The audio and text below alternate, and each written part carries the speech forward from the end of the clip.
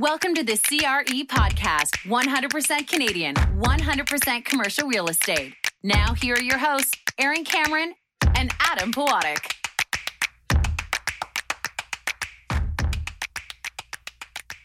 Welcome to the Commercial Real Estate Podcast, sponsored by First National. I am Adam Pawatic. I am sitting here with my co-host, Aaron Cameron, and our guest today is Jim Murphy. He's the president and CEO of the Federation of Rental Housing Providers of Ontario, also known as FRPO. Welcome to the show, Jim. Thank you, Adam. Aaron, great to be here. Thanks for coming, Jim. This is an exciting episode for us. It's a lot of interesting topics to get to. A lot of things happening. A lot of things going on right now. Yeah.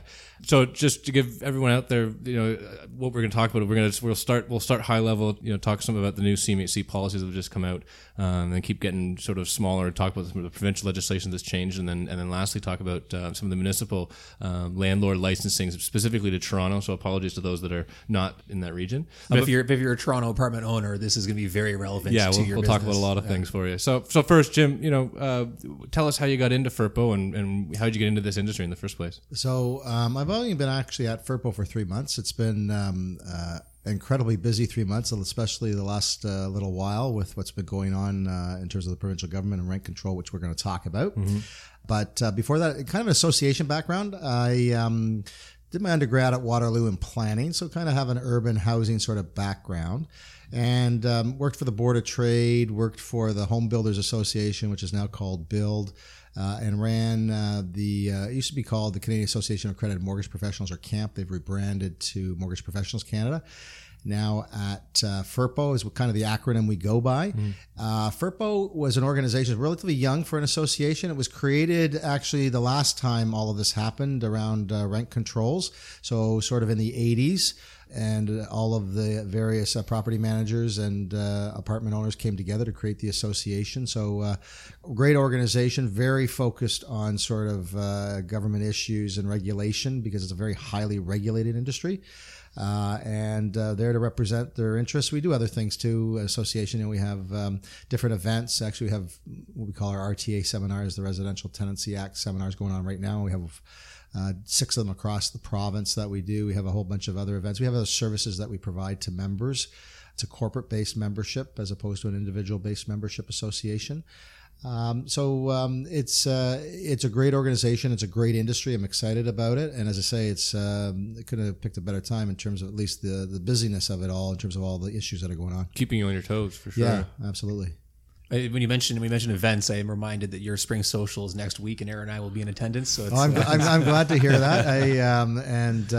Those are the other sort of side of things. We're going to talk about some of the issues and just sort of policies and stuff and what's going on with the industry. But the other side of an association is to provide networking, educational opportunities for members. So we're just going through an RTA update. It doesn't include all the stuff that was just announced recently by the province, but there's even been changes over the last year. So that's important to provide education to our members.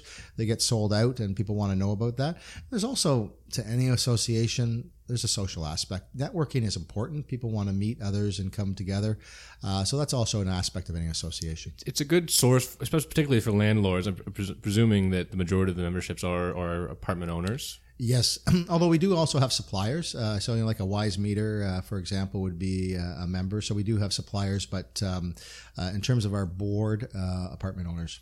And I would suspect, or I know this, that the landlords, I mean, it's kind of an isolated industry. If you're an apartment owner and you own, let's say, 100 units over 6 buildings, there's not a lot of interaction with other apartment owners, right? You don't get to you don't go to an office every day and sit next to somebody else that's doing the same thing as you. So this is a great way for apartment owners to get to know each other, meet each other, and talk about the business that they're both in, right? Absolutely. And we've had some great people involved and great organizations, and it's really led to the strength of FRPO in terms of the role that we play and have played. So we have some really important. And the other thing about who comes to FRPO meetings is it's the top of the companies. So it's not like the 2 or 3 rungs down sort of thing. Nothing against those people, but when you want decisions made on a policy or something like that, or a financial commitment, having those people in the room is really good and really important. And it's a way to share information, right? Yeah, share absolutely. ideas, share what they're doing, what they're thinking about. I mean, a lot of hot topics. We don't have to get to them today, but energy efficiency, things like that, right? Yeah, absolutely. So do you want to let's jump into CMHC. We're going to talk about some of the federal legislation that just came out, and we'll try to run through this pretty quickly because I think ultimately we want to talk about how the layers of legislation that's coming through impact the supply of new units coming on and just what's going on in the marketplace. And that'd be provincial level. Yeah, federal, provincial, and then some of the municipal changes that they're making as well. And again, apologies to those outside of the GTA, but this is going to be predominantly Toronto focused, and unfortunately that's just the nature of the beast. Sometimes you've got this is right now kind of the hot spot in real estate in the country. So CMHC, for those that are unaware, CMHC has recently released a slew of policy changes. I mean, it's probably about 50 or 60 updates to their multi-residential mortgage insurance policies, and predominantly they're positive for apartment owners out there. These changes by CMHC are pragmatic. It's really a movement by CMHC, and this is really the first overhaul in their policies for a long time, as long as I can remember. 2003 was the last one. Right. So you're talking 14 years since they've made any real significant changes, and what they are is they're kind of moving back towards market. I think they did a really good job of going out, talking to people, talking to apartment owners, talking to lenders, talking to anybody and everyone in the industry to get some feedback about what could CMHC do to be more relevant and to make it easier while still maintaining sort of their mandate to create affordability in apartments and housing. And a lot of the changes, I mean, we don't have to talk about the specifics, but quite frankly, they've created some changes to their guarantee or their recourse requirements. So it's a little bit easier to do some CMHC insured financing without having to provide, say, personal guarantees all the time, or you can do non-recourse loans, up to 65% where it used to be 60%. So a little bit more leverage without providing any guarantees. They've done some changes to their requirements for non-residential space. I think that's a big one. There's a lot of product throughout the country. Remember, this is CMHC, so it's federally. There's a lot of product out there where there are retail component on the main floor and then apartments for 2 or 3 floors above. CMHC's old policy was you couldn't have any more than 20% of the space to be non-residential. So if you had retail with 3 floors, that meant that the retail was, presumably 25% of the space, which would make it, it would prohibit it from being CMHC insured. They've now increased that requirement to non-residential space no greater than 30%. So really that means anything that's now 3 floors or less can be financed by CMHC. So I think there's a ton of apartment owners that have a retail component to their property that are now going to be subject to CMHC financing, and which at the end of the day allows them to get cheaper financing, which hopefully results in lower rents or more affordable rents for those tenants. And as well, given that so many new developments, small new developments, focus on mixed use. Well, 100%, right? You're seeing a lot of those new developments having a substantial component of mixed use, whether that's some retail on the main floor, some office for the second or third floor. I mean, I'm hearing new developments where there are schools on the second and third floor because in some urban environments you need those places of education. So some of the other stuff that they've done that maybe is more specific to our topic today, our conversation today, is change some of their apartment construction financing requirements. It used to be that you'd have to have a rental achievement holdbacks, meaning that the lender would hold back an amount until you had basically achieved stabilized revenue. They've eliminated that requirement. They've changed their premium structure. They really are trying, I think, to provide more attractive financing in the apartment space, which I think, going part and parcel with some of the provincial changes, we'll get to that later, but it might have a positive impact at least. I think it's going to have a hugely positive impact. And the industry wants to build. I mean, there's a lot of interest in doing that. We've seen the reports that have been out there of the commitments to new purpose-built rental, for example, and smaller projects, mixed-use projects. So that's good news, but it's interesting. It's kind of on the one hand, government gives, and some of the things we'll talk about in terms of rent control kind of takes away on the other hand. But what it does say is that there is a real renewed interest in purpose-built rental. That government sees it as part of the solution in the overall housing mix. We've had a lot of talk in the Toronto area and Vancouver, Lower Mainland about the housing market in terms of home ownership and those sorts of things, and a lot of emphasis on that. But we are now seeing sort of a renewed interest, and so policies by CMHC in terms of their lending criteria help with that, and hopefully make it easier and hopefully make it viable for projects or for people to proceed. And that's a good thing. But, when people look at their pro formas and other things, they're also looking at, some of the other requirements in terms of moving forward operation, that sort of thing.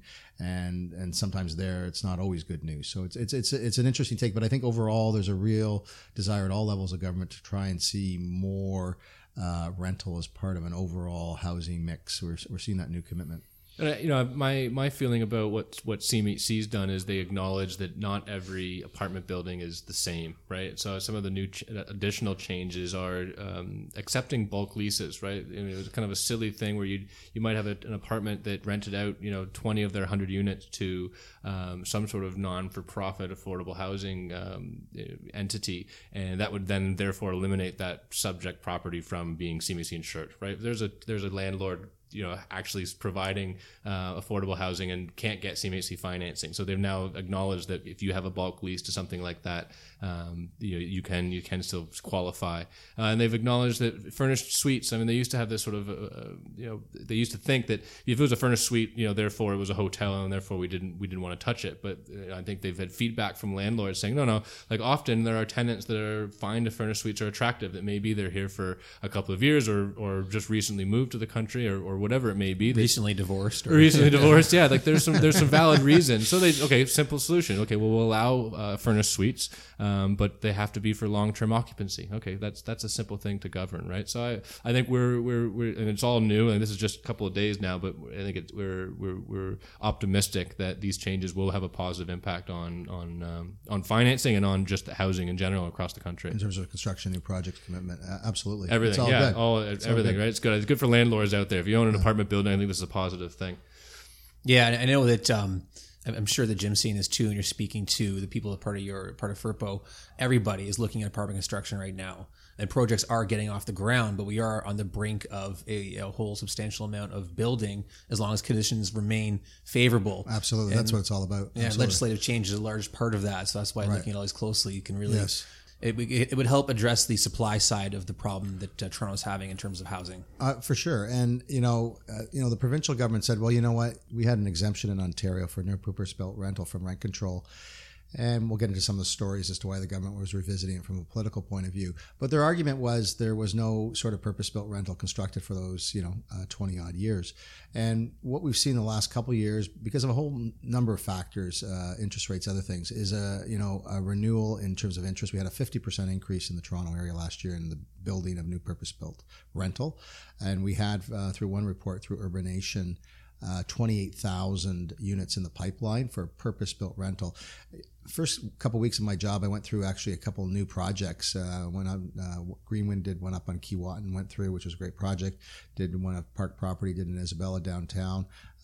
These are great projects, and they're serving an important need in terms of housing and to have that mix. So yeah, you want more of that, and you want more choice, and you always want more options because that deals with the pricing on the rent side. The less you have of that, obviously, the lower the vacancy, and that's not very good for tenants.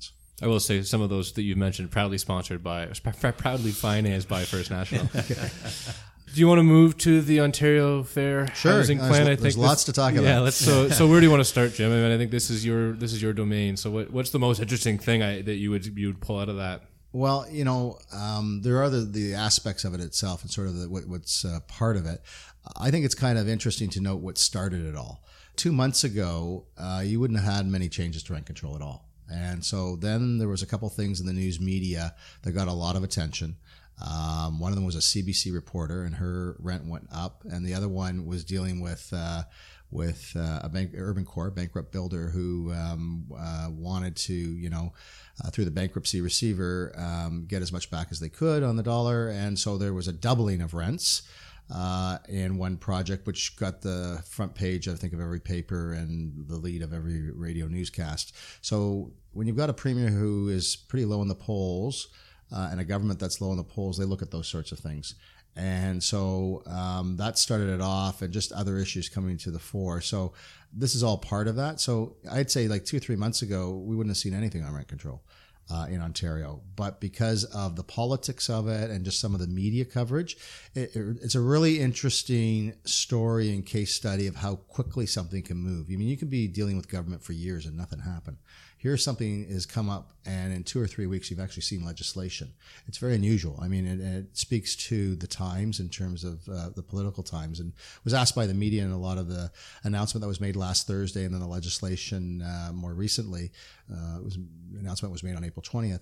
Did a lot of media on that, and they were asking, was this a sort of a political? And we said, yeah, it was a political statement and a political announcement because the government wants to give a certain narrative out there. So nobody supports a doubling of rents, but there are other more practical solutions that meets the government's political agenda of sort of limiting these increases, but also allows for investors to have a return and for there to be new purpose-built rental. And that's what we're really all about, and that's what we were talking about in terms of the exemption. So more recently, the legislation's been introduced, the 1991 exemption in Ontario. Just to explain that a bit, any purpose-built rental post-1991 was exempt from rent control. Meaning they could increase their rents, meaning the landlord could increase their rents at any amount at any time. Yes. Assuming that the other party agreed to pay it, of course, is the other. Well, I mean, you could vacate effectively purposefully vacate the unit if you wanted to, right? And so that was going on, and so that's why we saw some of the recent stories in terms of that. So, but the unfortunate timing of all this is that we are seeing, as you talked about earlier, both of you talked about, we're seeing this renewed interest in rental and the projects that you're financing, the interest that's out there, and there's so much of it. And, there's so many projects. I mean, here in Toronto, the classic intersection of Bloor and Bathurst, Honest Ed's old site was supposed to be 1,000 rental units. So we have a lot of these projects that are out there.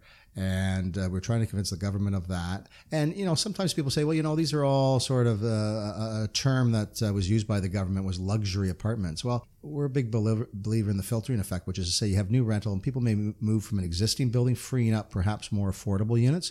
And now that's not going to happen. And in any event, you need the supply. You need supply overall. And we have a pretty low vacancy rate in Toronto. It's pretty low vacancy rate in other urban centers across Ontario. And so putting this into place, which takes away sort of that investor confidence, is going to be nothing but negative in terms of potentially overall supply. So a lot of the builders and apartment owners are all looking at their projects right now. They're doing their pro formas to see, with this change and some of the other changes that were announced, whether they should proceed or not proceed. Certainly, most of them are on under review. Many of them may. There are unique circumstances. Land may be free in certain situations, other things that are in place that may make a project viable. But in other cases, they may not be. So that's important to come forward. I think the other thing that's really big about the 1991 thing is that in some ways you can argue in Ontario, you had hundreds of thousands of new rental units built, actually. They were called condominiums. And so a lot of people will rent out a condo. They may have 1 or 2, 3 units as an investor. And now all of those units are caught by rent control, and they're limited to 1.5% a year. And it's going to be very difficult for them to evict people because they've changed the eviction notices. We've got now in Ontario a foreign buyer's tax that may affect investor buyers. And we've also got a change that the government's looking at for assignments for when you purchase sort of a blueprint before registration on a condo. So there are a lot of things that may affect the condo market also in terms of these changes, and we'll have to wait and see on that. But overall, none of it is good for supply in the sense you don't get purpose-built rental, or you don't get, or you get condos sort of getting a flood of them on the market to be sold. Some people may see that as a good thing because the prices might come down, but that means less supply. And these are small investors who really don't want to go through all the hassle of dealing with a bureaucratic landlord-tenant board. And you're not going to get there very quickly and have decisions made very quickly. Really, that whole system, the whole rent control system, is really sort of was created for a different sort of relationship between tenant and landlord, not necessarily small investors. So there are a lot of changes the government made, and they also dealt with above guideline increases for utilities, which no longer can be passed along. And they're also talking about a standard lease agreement for apartments, and many of our members have their own, and it's important in terms of some of the features that are in there. So specific to the property, specific to the amenities insurance, that may be offered, exactly. right, all that sort of stuff, and that's for important. the small one-off landlords, the standard lease might be a good thing. But yeah, for the large operators that have a few thousand but units. there already is more or less like a standard. I mean, it's not mandated, must be used, but if you're a small landlord, you can go on to, I'm not sure what you can go on the FERPA website if you remember. It's one of the services we provide, one of the benefits we provide. We have one of the lawyers who specializes that we have those forms. Absolutely. I wanted to go back. I mean, one of the first comments you made about, maybe the sensationalization of rents are being doubled and people are, being taken advantage of. I mean, to your point, there were a couple stories out there, but there are market forces. I mean, at the end of the day, we're in a capital, supply and demand impacts what you can charge. So you can't just double the rents because no one's going to pay that, right? So I mean, there was this notion that these tenants must be protected, but at the end of the day, there was no one out there. I mean, there was very little abuse of that system, if any, right? It was really just media took control and sort of we're getting clicks on their website. And so in both cases, so the CBC reporter, I think she had a 40 or 50% increase. She created a Facebook site. I think she got like 700 or 800 followers in a pretty quick amount of time. CBC News for the next 2 weeks on all their media platforms, social media, radio, TV. This was the whole thing. Was rent control, and they were specific to 1991 because she was in a condo. And the same thing with the other situation in terms of the doubling. It was a condo. So none of our members, were involved and would do that because in the long term it doesn't benefit because we understand that. Rental housing is highly regulated and changes can be happening. Whenever you have a change in government, there's always a new piece of rent control legislation. But it does deal with supply. And so we had all those condos as supply, not only in the Toronto area, but other urban centers across the province. And the question is going to be, does that continue? Do people say, I got a great tenant and, I need the income? Or do they say, no, it's too much of a hassle. And by the way, now my income won't match my costs, especially if interest rates and mortgage rates start going up. Because they're not going to be able to pass those along. So these are really fundamental questions. So, I think the key issue here is housing supply. We may not see the results of that for 2 or 3 years.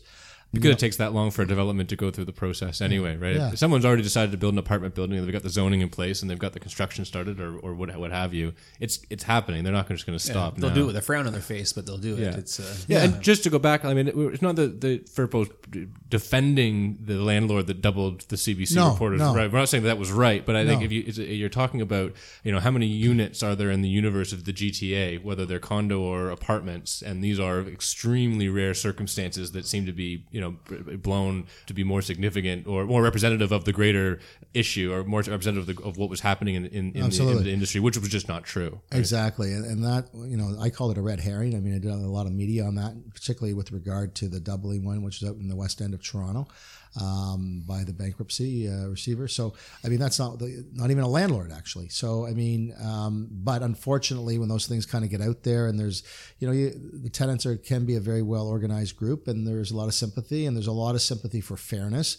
The Premier called her housing announcement the fair housing policy. And beating up on landlords is an easy target. Yeah, absolutely. But there's nothing much fair about the policy overall. I mean, there's a lot of things in here that the government could have done to promote purpose-built rental. And really, we wanted to have a conversation with them to come to middle ground on some of these issues, to say, look, we don't support that, but, this is what we would need in order to have construction continue.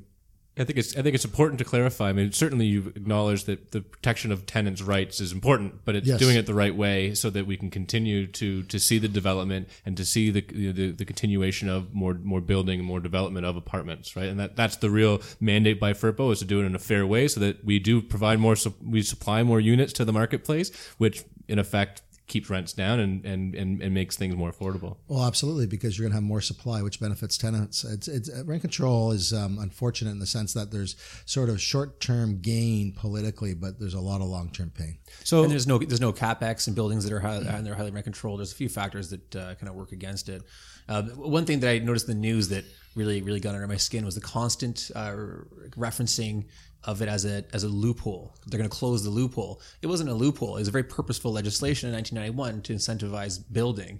This is not some obscure law that people are abusing. It was well, absolutely, and it was brought in by the NDP government. It was brought in by Bob Rae in 1991. I said to the media, even the NDP had an exemption because they understood that it was It was purposely done, reinforced by successive governments of different political stripes who saw the value of that. And just at the time when we're going to see that, this is now put into question, and everybody's reviewing their projects to see how it'll work out with the changes that are in place. So let's talk about how it impacts the development. So why is it? Listeners are out there saying, okay, so now I'm a developer and I'm building an apartment building, and I can't just increase my rents at any level. I have to be mandated or managed by this 2.5% rental increase. But when I'm leasing up the unit, when I'm leasing up the building I just built, I can charge whatever I want. So how does it impact me going forwards as the developer? So still, I mean, every developer, and you guys are in this business in terms of doing their pro formas, is going to look at their the costs of doing that and what their expectations are. And sometimes they may plan it over a certain period of time. And if they can't get that revenue stream coming in, the other thing that I think that they might be worried about is, okay, they just made this change. What if they make another change? Mm-hmm. The uncertainty of it all. I mean, that's called investor certainty. I mean, that's another thing that I think is important in any jurisdiction, is to have investor certainty. If you keep changing rules all the time, it's going to hurt people. But you're right. The market, in terms of supply, I mean, we got a very low vacancy rate. So, one of the reasons we asked, the Premier's office asked us, why are these people building now? Why now? And so we did a survey on it. Interest rates came out, but also government certainty in terms of regulation was very important. Yeah, market rents, in terms of the ability to go to market rent right now, was also on that list. And there's no question. And here's the linkage between the home ownership market and the rental market. If the home ownership market becomes very expensive and people can't afford a down payment or whatever, they're going to start looking at the rental market.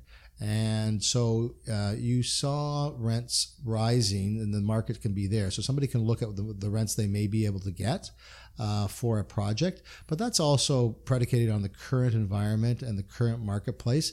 Who knows, if something happens on the home ownership market, this foreign buyer's tax or something else, if the governor of the Bank of Canada starts to increase interest rates a year from now, and that becomes a bigger issue in terms of mortgages for home ownership and stuff, that may change, right? In terms of what rents that a new purpose-built might be able to get in terms of the market. I mean, it's not set. That is, an advantage. We have some members who, one of the reasons they talked about building and have opened new ones is because they can go to those market rents right now. There's something to be said for that. But the question is, does that remain in the market? The market can change. Yeah, just to create the linkage. If I'm a developer and I'm debating whether I build a condo or I build an apartment building, this legislation impacts both of those decisions. But I think as a developer, I get the pre-sales. I can sell my units before I even put a shovel in the ground. So there's a bit more certainty that I'm going to realize the returns for my investors building a condo versus an apartment building.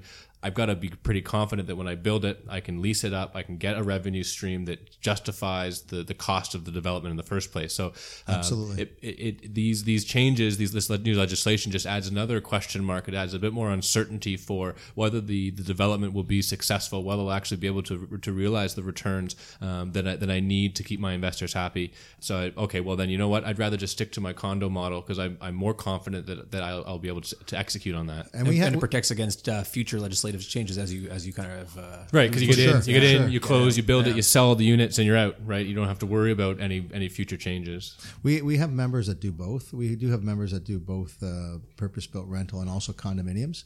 And I mean, there could be an impact, and there will be an impact on the condo market. That's something to keep an eye on because, well, certainly. I mean, to your point, I think you mentioned it earlier. There are condo buyers who are buying for investment purposes. So if I'm now buying that condo and I'm thinking, okay, wait a minute, now I'm not sure exactly what kind of revenue stream this is going to generate for me. Okay, you know what? I'm going to go buy some, EFTs or whatever, right? Yeah, buy some nice good returns on a REIT or something like that. But which may be. Better. So there is that uncertainty, and I think it'll affect both sides. And, we think that maybe people, if they don't go with a purpose-built rental, are just going to build a condo. But we'll have to see how the market goes in the next little while. In BC, when they brought in some of these measures, it took 2 to 3 months to really figure out what the impact was going to be, because the first week or two, everybody's kind of in shock and surprise mode, and they're all reviewing what the impact is, and they're kind of, there's a lot of internal sort of research being done, a lot of numbers being run, and I'd apply that to the consumer marketplace too, by the way. And then you kind of have a bit of denial, and then usually by the second or third month, the impact is there, whether the impact's there in terms of activity or whether the impact's there in terms of price. So you'll know by then. commenting on that Vancouver market, I mean, do you have any sense of how it's worked out? I mean, was there legislation similar to what we've seen in Ontario? I know certainly the foreign buyers tax or what we're calling the non-resident speculation tax, but I mean, they're pretty similar in their structure. They're exactly the same. Yeah. So, from my understanding, it's a foreign tax. Yeah, it's a foreign. From my understanding, that really impacted the luxury market in Vancouver. I mean, the $5 million homes are now worth $4 million, but the $1 million homes are still worth $1 million, more or less. Right? So what happened and just a comparison between Toronto and Vancouver and a couple of things, and I'll do a comparison on rent control too, because that's important. What happened when the foreign buyers tax was introduced in BC was that activity dropped significantly, 30-40%. Prices have dropped, and as you talked about, at a certain end of the market. Mm-hmm. But overall, we've seen some recent news that they're actually leveling off, if not increasing a bit. There was a bit of a drop. Seems to have stabilized now. Yeah, it's stabilized. It's the usual reaction to fear. It can be irrational, and then the market stabilize again. But there was a definite drop off, and still is, in terms of activity. So activity is down, but not necessarily prices. And in certain markets, that may be the case, as you're talking about the luxury market.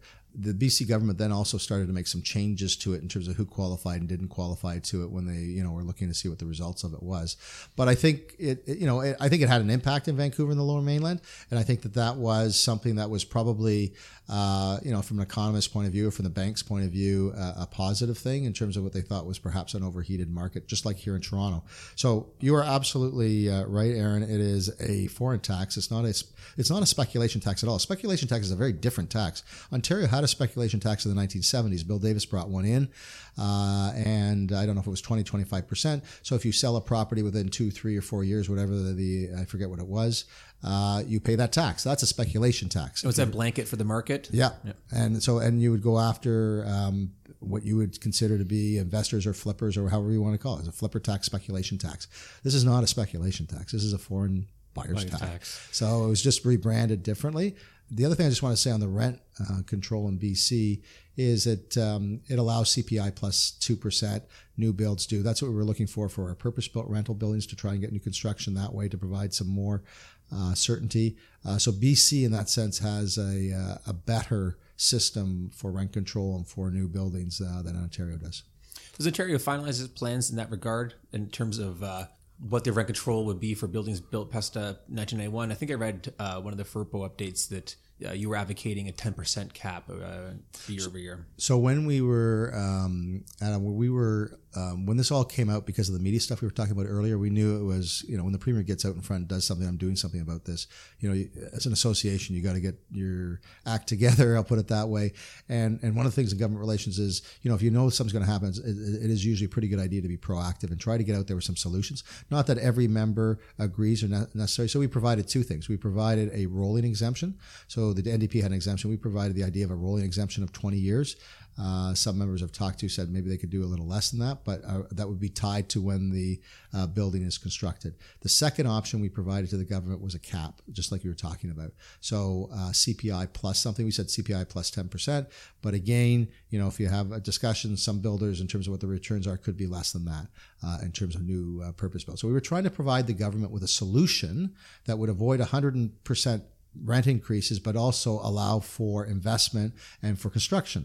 And so we thought that was really a win-win situation, if I can put it that way, and not be a pun with the Premier. But it was a situation where we could have, got the best of both worlds. And so in terms of post-91, we now have one rent control system in Ontario, applicable to all rental units, whether they be purpose-built rental or whether you be renting in somebody's basement or in somebody's condo. Do you see a black market forming? This is a bit off topic, but do you see guys saying, okay, well, if I don't have a formal lease and I'm going to rent it to you, but you're going to pay me in cash, and do you see more of that happening? If I'm a condo, let's say, maybe that's on the apartment side, I think it's more challenging, but certainly on the condo side, if I buy a condo and I want to rent it out, I'll try to avoid this landlord-tenant relationship. So in the Residential Tenancy Act, the RTA, which is the rent control legislation, all these things are prohibited, right? In terms of key money, all these sorts of stuff and the government's actually strengthening it as part of its new legislation. But I don't think the system is set up for all the stuff that's coming in terms of condominiums. I mean, you got tens of thousands of units that are now coming in under rent control, and the system's not set up for that. And a landlord base that, I mean, ignorant might be the wrong word, but I can't imagine if you're a one-off owner that you're going to pay a whole lot of attention to rules and regulations. Not sophisticated. Yeah. No, sure. Exactly, and not wanting to deal with it all. So I guess it relies, on the tenant and that relationship. But if we're right and supply is going to go down, it may take 2 or 3 years, and vacancy goes down. There may be desperate people out there, right? Because they're going to be harder to find a place because we may have less rental than we're going to have, certainly less than the 28,000 Urbanation was talking about. And we're likely to have less, although we don't know in terms of the condo market, because investors are such a large percentage of that market. We have to see how that goes. But as I say, there's been a couple of reports on that already of owners of condos putting them up for sale just because they don't want to deal with it, because they're going to lose money. They can't make money at 1.5% with all the other costs that are there. And it doesn't incorporate, I guess, or maybe it does, this concept about utilities. Do maintenance fees get grabbed into that legislation? That if I'm a tenant or a condo owner and my maintenance fees go up, you want to pass that down to your tenant. Does that fall under this restriction on utility increases? There's a system in place for above guideline increases. The government's getting rid of the ones for utilities. But if you're a condo owner, an investor, small investor, and say you get hit with a big assessment, the parking garage needs to be done or something like that. It's going to be very difficult to get that through the system in terms of what past practice is. And as a small investor, you're going to have to pay somebody, or you represent yourself at the landlord-tenant board to do all of those sorts of things. So there's really concerns about some of those costs getting passed on. In terms of utilities for economy, it's not an issue because they're all metered. Capital costs probably wouldn't be there. You're not going to necessarily repair your own balcony, for example. So there are issues that probably wouldn't affect that. But if your maintenance fees went up a whole bunch in a year, it's going to be difficult. I mean, and these are sort of the world that you're in, and where these people are now making judgments about whether I continue to own. Or get into that marketplace in the first place, which then may actually impact the development of condos, which is just further restriction on the supply. Exactly. Do you want to talk about? I mean, there are this 16-point plan that Ontario released. There are some things that they've put in here, which presumably would be to encourage supply. I mean, I'm looking at rebating a portion of development charges, $125 million 5-year program to rebate development charges, and then another one where it's higher taxes on vacant land to sort of unlock some land that might just be sitting there vacant for whatever reason. Do you have any comment on that and how that it might impact the supply side? Yeah, so when the government said we're just going to freeze things for post-91, they did hear our message about purpose-built rental. So they brought in what you were talking about, which is the $125 million. But it's only 5 years, $25 million a year. It's not much compared to the rental universe. If you're talking about 28,000 units coming on stream, that's not big money. Yeah, if you do it 300 a unit, I mean, that's we're talking almost $1 billion worth of development there. So 25 million is going to go for the first 3 days of the year. Right? Well, and in Toronto, I think the development charge for a 1-bedroom is about 25,000. Might be off on those numbers, but not by much. So that gets you 1,000 units. If you were to say if they were everything else lined up, right, in terms of and that's just 1 year.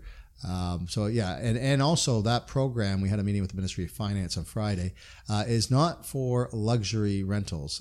That's the new word, not for luxury rentals. And that means basically market, which is a lot of these projects. So they wouldn't even qualify. So luxury rentals, you mean, is anything that you could charge market rents for?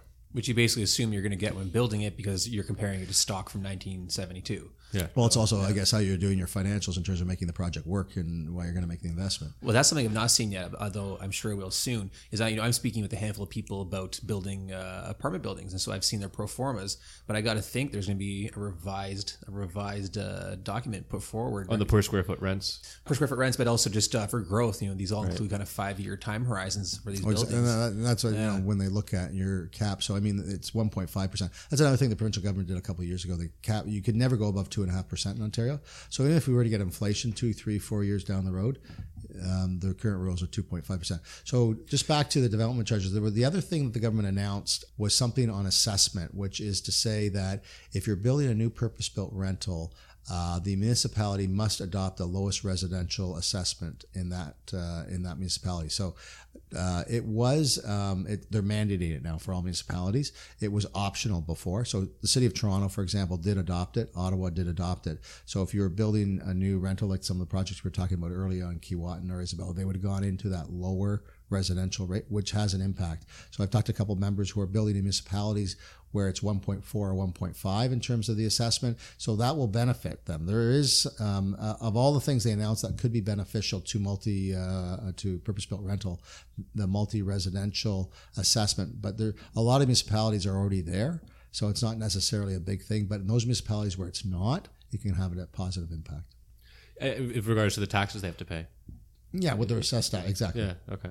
Do you have any comment on the higher tax on vacant land? I mean, I'm not sure exactly how that impacts things. They're just saying, well, if we make the vacant land, or we encourage the vacant land to be developed, therefore supply is coming online. It seems kind of empty to me. This is a sort of a discussion between the government and developers.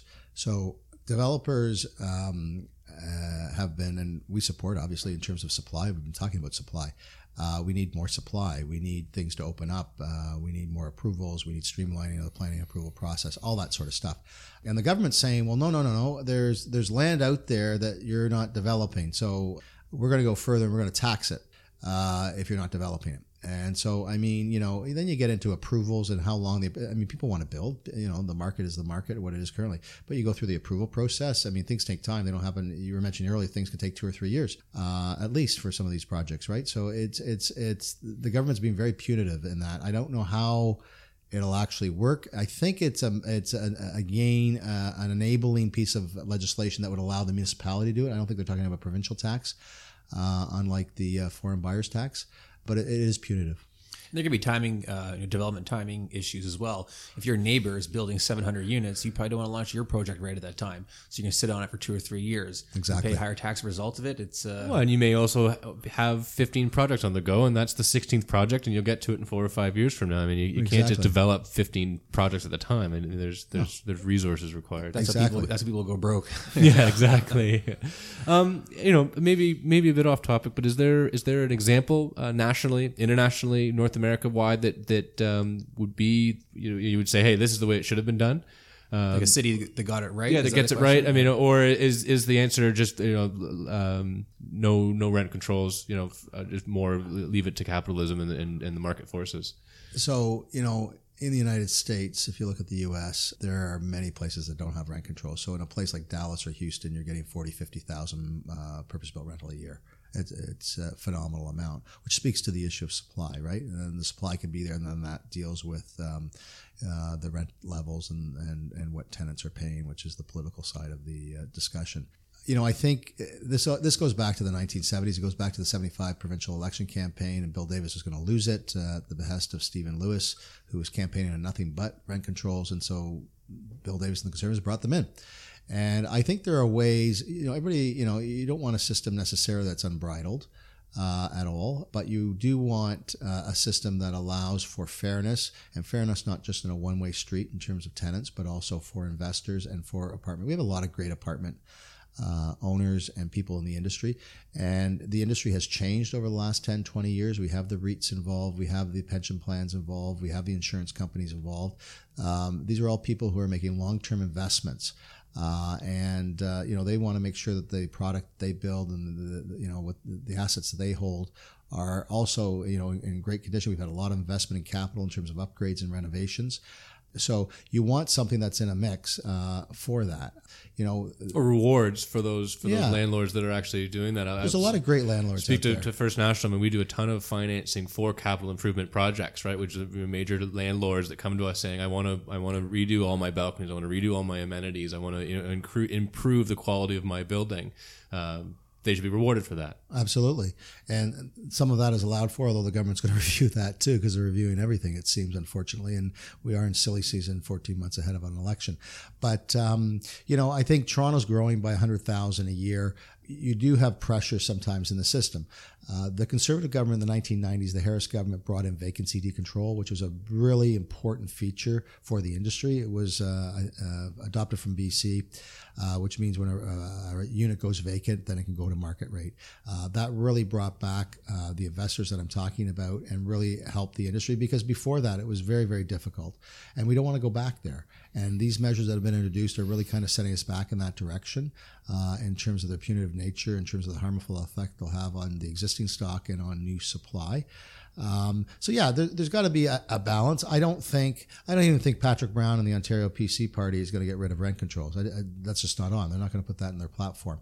But what you can try and talk about and have a conversation about is putting in things that are reasonable, and if you can show benefit tenants because there's more supply, hence the rents will go down over time, is a good thing. So yeah, we have different examples across the world of Quebec. May have stricter rent controls than we have, but other jurisdictions have none. Not a lot of development going on in Montreal these days, though. No. I mean, there are some, but not nearly to the same extent as Vancouver or Toronto. Right, and so that speaks to having a balanced regulatory environment for rent control, which is say you want to protect tenants, understand that, but we've also got to have something on here that in terms of investment, in terms of return. Otherwise, the upkeep's not going to happen, and the new is not going to happen in terms of the new purpose built. You need to find that balance. We were there, and so that's what's so disappointing about this. In terms, and as I said, we presented alternatives to the government that would have solved their political problem of 100% increases, which was a total red herring and a one-off. But anyway, let's use that. And also allowed for the continuation of investment. We still might see some of that. As I say, we're surveying our members, but it makes it more difficult. If you were given a magic wand and you could change just one item of the recent provincial changes, which one would you change in order to most benefit FRPO members? So I think certainly the 1991 exemption was key for our members because they had a renewed desire to build and wanted to build. And so now it's not to say that some of them won't, some of them may, but everybody's looking at their numbers again. Another issue that is really important for members is sort of what the cap is. So, the Premier, when she was Minister of Municipal Affairs and Housing, put in the 2.5% cap. And, that was also done in a similar sort of fashion, if I can put it that way. And that has a real negative effect also on the industry. So that is something. The other thing, of course, if the government was ever to take away vacancy decontrol, which was brought in by the Harris government in the late 90s, that would have a real significant impact. That's kind of the line in the sand. If you ask any landlord... Just to clarify that, vacancy decontrol is when a tenant leaves on their own volition, you are allowed to charge whatever market rents are for that particular unit. So there is that lever, I guess, for landlords, that if you have a tenant well under market rents, you can only increase rents, based on the cap. But if that tenant does leave, you can re-rent that unit at market. Exactly. And vacancy control would have a more moderating effect on gross income increases than... Right. I mean, what we're talking about is if you've got a tenant paying $800 and let's say there is vacancy control, you may only be able to charge, additional 10% above what you were getting for that unit before versus being able to charge market, which I think is, to some degree still a benefit, right? Or put it the other way, where the landlords are still a way to maintain their revenue streams. Yes. Right? And so... on average, from what I hear, and it may vary from landlord to landlord and municipality to municipality, it's about 20-25% on average. And that's really important because some of those costs can perhaps be accommodated by increasing, the market rent, what the market is there, and what it's willing to pay. Right. Well, we see rent rolls all the time. Be 20-unit building, and 19 of them are at $1,000 a month, and one of them sitting at $650. Well, your entire rent roll would look like that if there was vacancy control in place, and it would. I mean, for some context, I think it's important just to mention that. I mean, and I don't know what it is today, but I know historically over the last couple of years, vacancy rates in the GTA and Canada-wide, but GTA in particular, hover around 1%. Right, or less in some neighborhoods. Right, sometimes they're less than 1% in many neighborhoods in sort of the GTA downtown core. So we're not talking about an environment where there's a ton of excess product out there. Right? No, and but usually 5 years is the magic number. If you're renting for more than 5 years, you're going to be a renter for life. It's not a fast rule, but generally speaking, if you're renting, if you're likely to move out if below 5 years. That's the tipping point in terms of commitment to a building. Yes, and commitment to staying there. And so, whether you're young, you're starting out your career, you're getting married, you're starting a new job, whatever, you want to buy a condo or a home. So it's kind of in that first 5 years, or new Canadians that come to the city or come to Canada. That's kind of a magic number in terms of vacancy decontrol. Do you want to? We may as well keep going. Let's dig down even further to the municipal legislation that's come up. Do you want to talk about more good news? Talk about what in this. I guess so. The greater theme of this conversation today has been about supply and the impact of the provincial legislation. And these don't really have much impact other than I guess just more requirements and legislation and loophole hoops to jump through as a landlord and more costs. So the City of Toronto, the province of Ontario, has allowed municipalities in Ontario to license landlords. The City of Toronto has purposely said we're not having a licensing regime. They call it a registry regime, but if it looks like a duck and quacks like a duck, it's a duck. Every apartment in the City of Toronto will come under this. They will pay a licensing fee on an annual basis, determined per unit. I think it's $10.60 per suite. And they will then get a pre-audit inspection from the city, where one of the city workers will show up and go through the building to see what deficiencies there may or may not be based on a score. And so that's the system that's in place. All buildings are in. We have a program at FRPO called the Certified Rental Building Program, CRB program, and we're working with the city to try and get some recognition for it. And so a lot of our members are part of it. It's a great program. It's environmental features, in terms of things dealing with maintenance, in terms of dealing with tenants, all of these things. It's really, and you might see some of the signs around the city for those who are in Toronto. It's got the big check mark in terms of a CRB approved building. So we have a whole series of things as an accreditation, and we've got a lot of buildings that are in it. And so we want some recognition from the city for that. And that's a tenant protection issue. Yeah, absolutely. People want to avoid slumlords, and that's a great way of vetting it. For sure. Yeah. And we're really proud of the program, and we've done a good job. We've had a lot of members that have signed up to that. So we'd like some recognition that they're not the problems. Like what the city should be focusing on is, unfortunately, there are a small amount of those landlords who don't take their properties, upkeep and capital and whatnot. And that's where really the city should be focusing its resources. It doesn't need to focus them in other places where people continue to make those investments. So, we're coming to a new registry system. It's going to be in place July 1st in Ontario. There's pre-audits that go through to October. And then it'll be an ongoing thing. And the city goes out. They have a lot of inspectors now, and they'll go through a lot of things to see what's going on in the building. Do they have any ability to enforce? Yeah, they do. They issue orders. So, and they can have penalties, monetary penalties also on top of that. And actually just getting back to, for example, one of the biggest issues with apartment buildings is elevators. Mm-hmm. So the province, as part of the rent control change, said you cannot pass an above guideline increase for elevator maintenance until it's complete. So those are the sorts of things that the city can come around and they see deficiencies, and they can then issue orders and issue penalties, and they'll give timelines for certain things to be fixed up back to normal. This is the difference between a licensing system and a registry system. In a licensing system, you get a license, and municipality, whoever the regulator is, presumably would be able to take that away. Well, you're not going to take away a building's license, because what are you going to do with all those people that are there? You're just going to shut it down and have those 20 or 300 people go somewhere else when they got nowhere to go. So that didn't make much sense. The city realized that. But we're looking for some recognition for our CRB program, our Certified Rental Building Program. That's a good program, and we're responsible landlords. Majority of landlords have made these investments and thought ahead and been very progressive in terms of putting money and resources into all of these things to make their building better. Let me just read. I'll read some of the requirements for those listening that maybe are unfamiliar with this topic, and I'll just pick a couple here. Can't rent a unit that you are aware has pest issues, whatever that may be. So I know there are very, very few landlords out there that would be consciously aware that there is some sort of bug infestation, but still rent that unit out. I mean, I don't think that doesn't really apply to almost all landlords. develop a process to receive and track tenant requests. Of course, every major sophisticated landlord does that already. Yes. Post stickers or posters to identify correct places for waste and recycling. Inspect common areas at least once a day for cleanliness. I mean, most of these things are kind of silly. I mean, you go around the room to all of the major landlords in this city, and they're all doing that. There's, like you said, unfortunately, there's just a very small minority of landlords that may not take the quality of their building and the upkeep as seriously as they should, and those are the people that the city should be focused on. Absolutely. In public policy, when you form legislation, unfortunately, there's a rule: everything goes down to the lowest common denominator.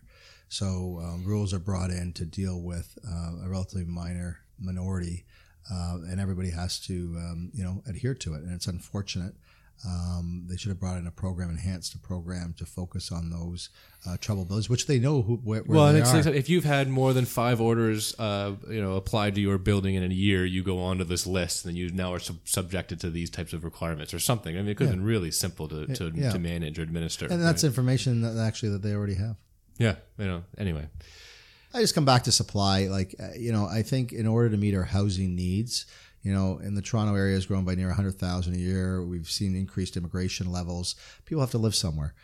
We have demographic changes. 20, 30 years ago, single people buying condos or buying homes was kind of unheard of. You see a lot of it now. I was talking to a condo developer a couple months ago, and the largest purchaser of their condo building subset unit was single women. So we need more housing. We need more supply in order to meet those changes, growing population, different demographics.